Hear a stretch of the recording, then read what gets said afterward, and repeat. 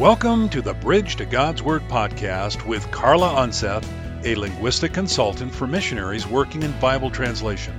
We invite you to visit us at www.bridgetogodsword.org to learn more about Carla's ministry. Now, here's linguistic consultant Carla Unseth.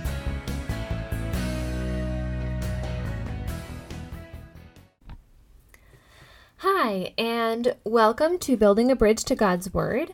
This podcast is about the Bible and Bible translation, and we just started a series last time on how we got the English Bible. So in the last podcast, I talked about the foundations of the Bible and our trust in the Bible, and that is that it came to us from God, and that is called inspiration. And it's been transmitted incredibly accurately over the past 2,000 plus years that it's been in existence. So in today's podcast, we're going to move on from there and look at what happened to the Bible after it was written. So you have to know a little bit about the structure of the Bible to understand this, and that it's in two parts, the Old Testament and the New Testament. And the last book of the Old Testament was written about 400 years before Christ, and that's actually when Bible translation started. So let me give you a little of the history to help you understand. In the Old Testament, we see the Israelites, the Jewish people, and in the Old Testament, you see the kingdom get split into a northern kingdom, which is called Israel, and a southern kingdom, which is called Judah. But both of these kingdoms had a lot of evil, a lot of wickedness, and so God allowed them to be captured. So the northern kingdom, Israel, was captured first by Assyria, and it was the practice of the Assyrians that they would remove people from their homeland and they would resettle other people there. So the Jews were removed from Israel, were scattered across the Assyrian Empire. After that, Judah lasted for a little longer, but eventually Judah was also captured by the Babylonians. And the Babylonians didn't necessarily remove everyone, but they did take the best and the brightest out and bring them to Babylon. And that's where we get the stories of like Daniel and Shadrach, Meshach, and Abednego. So eventually, Babylonia was captured by the Persians, and the Persian king actually allowed the Jews to return. But not everyone did return. By this time, the Jews were quite scattered throughout the world at that time, the known world. And some of the things that happened because the Jews scattered was, first of all, that they established synagogues. So they couldn't go to the temple to worship, so they made these houses of worship that they could use in whatever area of the world they were in. And another thing that happened was that they needed scripture in their own languages as they became acclimated to these new cultures and learned their languages. And the lingua franca, or the main language of the time, was Greek. So there needed to be a translation of the Old Testament into Greek. And so that led to the very first Bible translation, which is the Septuagint. And that translated the Hebrew scriptures into Greek. And traditionally, it's said to have been done by 70 scholars, and that's where the sept part of Septuagint comes from, that word 70. But the Septuagint has become one of the most important translations in history. It was important linguistically because it influenced the meaning of several Greek words as Greek grew and gained importance in the world. And it is important from a religious standpoint because it's the translation that the New Testament writers quote from. And then it also formed the basis for many later translations, and it allowed for evangelism across the Roman world. That translation really seemed to suffice for a long time because Greek was the language of the known world, of the Roman Empire. So there really wasn't much more Bible translation until after the death of Jesus and even after the writing of the New Testament letters.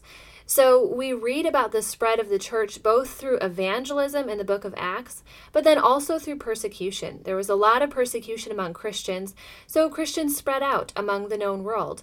And wherever they went, they brought the Bible. And as a result, there was a huge explosion of Bible translation that happened between 150 and 450 AD. So we see from that time period, There are Bibles in Ge'ez, which is a language of Ethiopia, so translation went that far south. There are translations in Arabic, Syriac, and Chinese, so that far to the east. And there are also translations in Armenian, Slovakian, Georgian, and German, so translation even went that far to the north and west. Another hugely significant translation that happened during this time period was the translation into Latin, and this translation was known as the Latin Vulgate. So Latin was the other official language of the Roman Empire, and if you'll remember from history, it was in the 300s AD that Constantine came to power in the Roman Empire, and he legalized Christianity. So that effectively stopped the persecution of Christianity. And then after Constantine, Christianity actually became the state religion in the Roman Empire, and the Latin Vulgate was the official Bible of the church. And while this seems like really good news, something very strange happened, and that was, with the Vulgate, translation nearly ceased for almost 1,000 years. There were several reasons that this happened, and it actually started out with an understandable fear. And that was that priests and clergy were afraid that they would distort the text if they tried to translate it on their own. And as someone who works in Bible translation, I think this is totally a legitimate fear. Translation is a serious work, and it requires humility and reflection and lots of checking by lots of people. I think it kind of falls in line with James 3:1, which says, "Not many of you should become teachers, my brothers, for you know that we who teach will be judged with greater strictness." I think this applies to translation as well, that when we're passing on the Word of God, it's weighty work. It's not to be taken lightly. But the Bible also tells us many times the importance of teaching God's Word. So even though it says, not many of you should become teachers, basically it's saying don't take this lightly, but it's not saying don't do it at all. So we don't want to stop teaching the Bible, and we don't want to stop translating the Bible in order to avoid error. But unfortunately, that is exactly what happened during that time period. And as that fear grew, the church actually began to believe that lay people, even reading or studying the Bible on their own without the help of trained clergy, would distort the text and lead to heresy. So the result was that they took the Bible out of people's hands. It wasn't translated into local languages, and people were not allowed to read the Bible on their own.